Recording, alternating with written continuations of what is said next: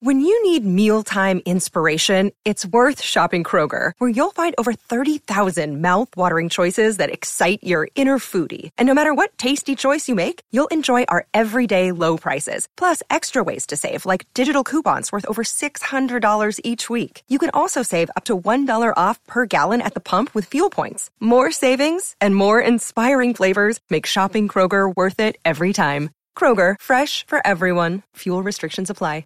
You're listening to a Score North podcast right now, and if you're a business owner, so are your customers. In fact, I could be talking about your business right now, telling the tens of thousands of loyal fans about you and sending them to your business. Find out how you can partner with your favorite Score North podcast. Visit scorenorth.com now and enter keyword partner. Fill out the form, and we'll get in touch with you quickly. Once Phil, Judd, Declan, or others start talking about your company, you'll be amazed at how many fans start showing up. So visit scorenorth.com now and enter keyword partner. TCL is a proud sponsor of the Score North Studios. Enjoy more of the things you love with TCL. Get in the know. Non-stop Vikings talk. It's Purple Daily on Score North and scorenorth.com. All right, welcome into Purple Daily. I'm Phil Mackey, Judd Zulgad, Declan Goff producing, and we're going to dive into another tale of the tape, Vikings versus Saints in the NFC this year. We've already gone through the NFC North, but real quick, a thank you to Federated Insurance and also Big Brothers and Big Sisters. Big Brothers and Big Sisters creates and supports one-to-one mentoring relationships that ignite the power and promise of youth and helps them reach their full potential. By investing in our kids and our youth, we strengthen our communities, and Federated is doing this, raising tens of millions of dollars over the years as part of the Federated Challenge. Go to federatedchallenge.org if you want to help that mentor relationship. Big Brothers and Big Sisters of America is the oldest and largest youth mentoring organization in the United States, and you can find out more and you can help by donating at federatedchallenge.org. Gentlemen, we've gone through our tale of the tape throughout the NFC North Division with the Packers, Bears, and Lions, and I will say we did that Lions-Vikings tale of the tape after the ownership news came out this morning that I can't remember her name, but like the principal owner from the Ford family, is it Martha? Martha Ford. I don't know. Yep. Okay. No, I think you got it. I think it's Martha Ford. So I don't know. Maybe the Lions are on the brink of major change here now that they're going to have different voices still in the Ford family. But I'm still very confident the Vikings are much better than the Detroit Lions. So Matt Patricia, see you later. If the Ford family's smart, the first move will be to fire the coach. But today's tale of the tape centers around the Minnesota Vikings and the New Orleans Saints. They've had a couple epic playoff battles. Who dat? 2017 and 19. Who dat? Who dat? The Vikings might be dat because they seem to have the Saints number in the playoffs. So let's go through our tale of the tape. We're going to go through quarterback, head coach, offense, defense, and total team for 2020. Who do you like? Let's start with quarterback, Kirk Cousins or Drew Brees, or if you want to go with quarterback situations, Sean Mannion and Jameis Winston being the backups. Who do you take? Oh, don't forget Taysom Hill, quarterback? Too. Taysom Hill's still there. That's true. Taysom Hill. Yep. Okay. Does some damage once in a while. Okay. I understand that the Vikings went into the Superdome and beat the Saints, and I was very impressed, okay? So, to be clear, I'm not dismissing that. But if you right now are asking me which quarterback do I take, Kirk Cousins, so let's just peel this back to starters. Kirk Cousins or Drew Brees? I still have to go Drew Brees. Drew Brees, to me, until he just proves he can't damn play, which, by the way, might be 2020. I don't know. But we're talking about this going into 2020. And so far, Drew Brees, even though he lost to the Vikings in the playoff game, and the Vikings did a great job defensively of confusing him, Drew Brees, to me, is still the better quarterback. And so if I had to pick quarterback situations, too, if I had Drew Brees and I had Jameis Winston, okay, I don't really like him much. Taysom Hill, though, definitely provides some abilities from that position being used in a role in which he is brought in as sort of a change-up. I am taking the Saints. I'm taking Drew Brees, subject to change, but for right now, that's how I feel. Dex? I have been pretty vocal. I think Drew Brees has fallen off a cliff this year, just like I think Tom Brady's fallen off a cliff this year. They hit this 40 magic number mark, and they are just going to go all the way down the tube. I think Drew Brees is arguably one of the best quarterbacks I've ever seen play in my lifetime. He, up until last year, still hasn't shown very low signs of slowing down. But I think if that quarterback play starts to slip a little bit, then that team's in serious, serious trouble. And that could be said about a lot of teams, but I think when I look at how the Vikings are still set up with Mike Zimmer's defense and the way he's able to scheme, I trust that the Vikings are still going to be successful. So I'm getting Kirk Cousins over Drew Brees. So, all right, I think we went over our quarterback rankings earlier in the week here on Purple Daily, and I actually have Drew Brees as a top 5 NFL quarterback still. And I don't know what, like, outside of maybe his arm looked a little tired at times late in the year last year. Like, this dude has led the NFL in completion percentage the last 3 years, 72, 74, and 74%. He's gone 11-5, 13-2, and 8-3 as a starter. And he's still throwing for touchdowns, and yards per attempt are up around 8. Like, all of the metrics are there for Drew Brees. The eye test is there for Drew Brees. And so, like, to Declan's point, yeah, like when you hit 40, usually there's a clock that is ticking very, very aggressively. And Brett Favre found that out when he got to his last year in a Vikings uniform. But I just feel like we've reached a different era in quarterback play, this uncharted territory where we can't just write great quarterbacks off at 40 because they're 40. I mean, Tom Brady's 43, and we're still waiting technically for him to fall off the cliff. I think if Drew Brees is engaged and he wants it, I think he can still play at a high level. Now, if he goes down, Teddy Bridgewater was great as a fill-in quarterback last year. I think he went like 5-0. Yeah, I'm pretty sure he didn't lose a game. He went undefeated. Now, Jameis Winston might come in and throw 17 interceptions over 5 games and sabotage them, and so Drew Brees does have to stay healthy. Taysom Hill might play too. But like Taysom Hill is a gimmick player. It's not like Taysom Hill has a bunch of experience. But Sean Payton, taking snaps. Sean Payton is a good offensive mind for sure. I'm just saying that I wouldn't predict that the Saints will fall off the table completely if Brees gets hurt. Yeah, and I agree with. I think their team is built structurally.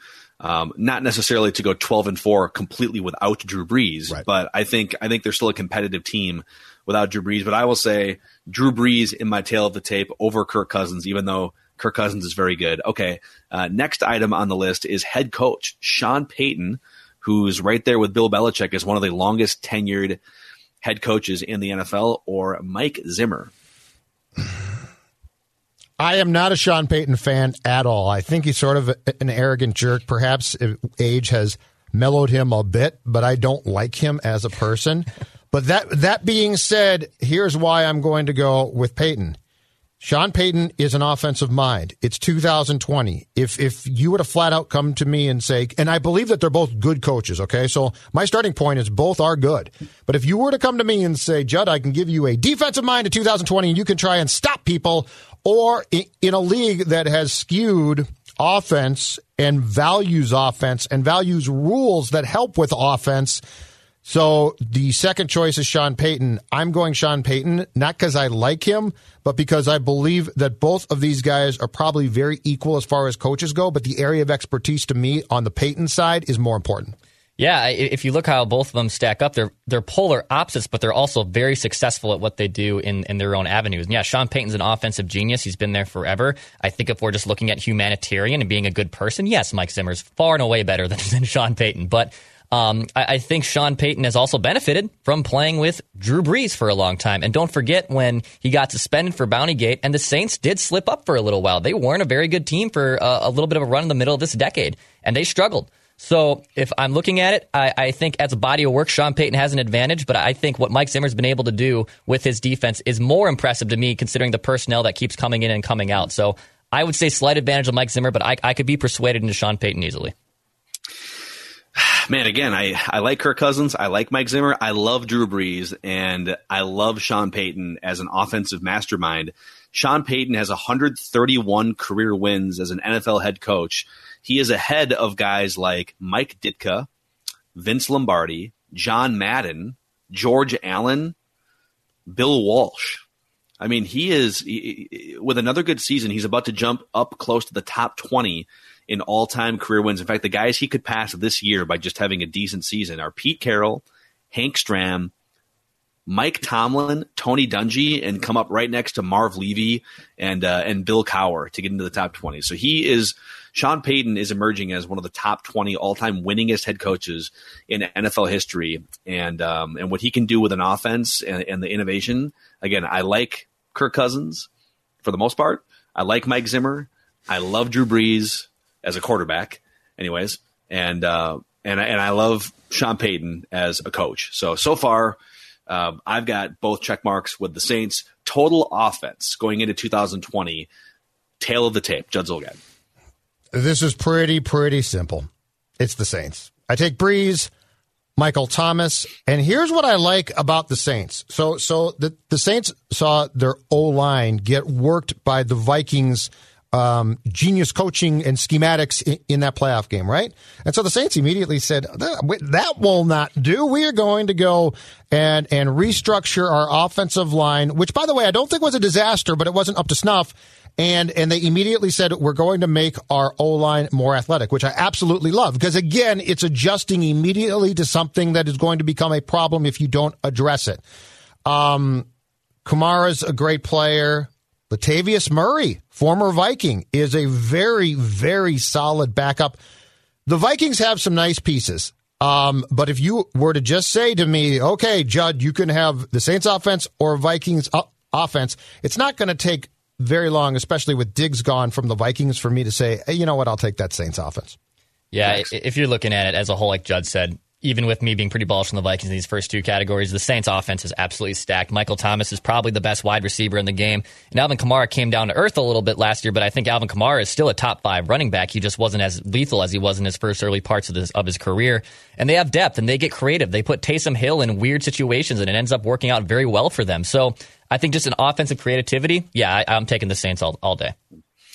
Yeah, this is kind of the same theme for me here as the first two categories, and that I really like the Vikings offense, and I think the Vikings offense is going to be probably a borderline top 10 offense. But the Saints were top 5 offensively by almost any measurement, even without Drew Brees for a third of the season. Pro Football Focus actually had them as the number 1 overall offense. If you want to go yards per play, they were like 5th in the NFL. And the fact that they just have a better offensive mastermind head coach. Although Gary Kubiak, I don't think I'm going to put Gary Kubiak on the same level as Sean Payton in terms of offensive mastermindery. But what I love about Gary Kubiak, he knows who he is as a coordinator. He knows what he wants out of his offense. And even though it might not be this, spread him out and throw the ball 50 times and air it out like Drew Brees does, when you know what you're doing and when you're committed to what you're doing, and when you've got guys who've been in a similar system for multiple years, it allows you to operate at a higher level. And so I do expect the Vikings to have a really good offense, but I expect the Saints to have a better offense, which brings us to total defense, tail of the tape, Vikings and Saints, Judd. Hold on a second. I got to put the glasses on and get the notepad out. Oh, I did some research here because the immediate default should be Vikings, right? I mean, the Vikings, Mike Zimmer's a great coach and defense, and he's going to blah, blah, blah, blah, blah. All right, but the Saints up front, Cam Jordan, great player. Danielle Hunter, great player too. Cam Jordan, great player. He plays with 3 other first-round picks on that defensive line, okay?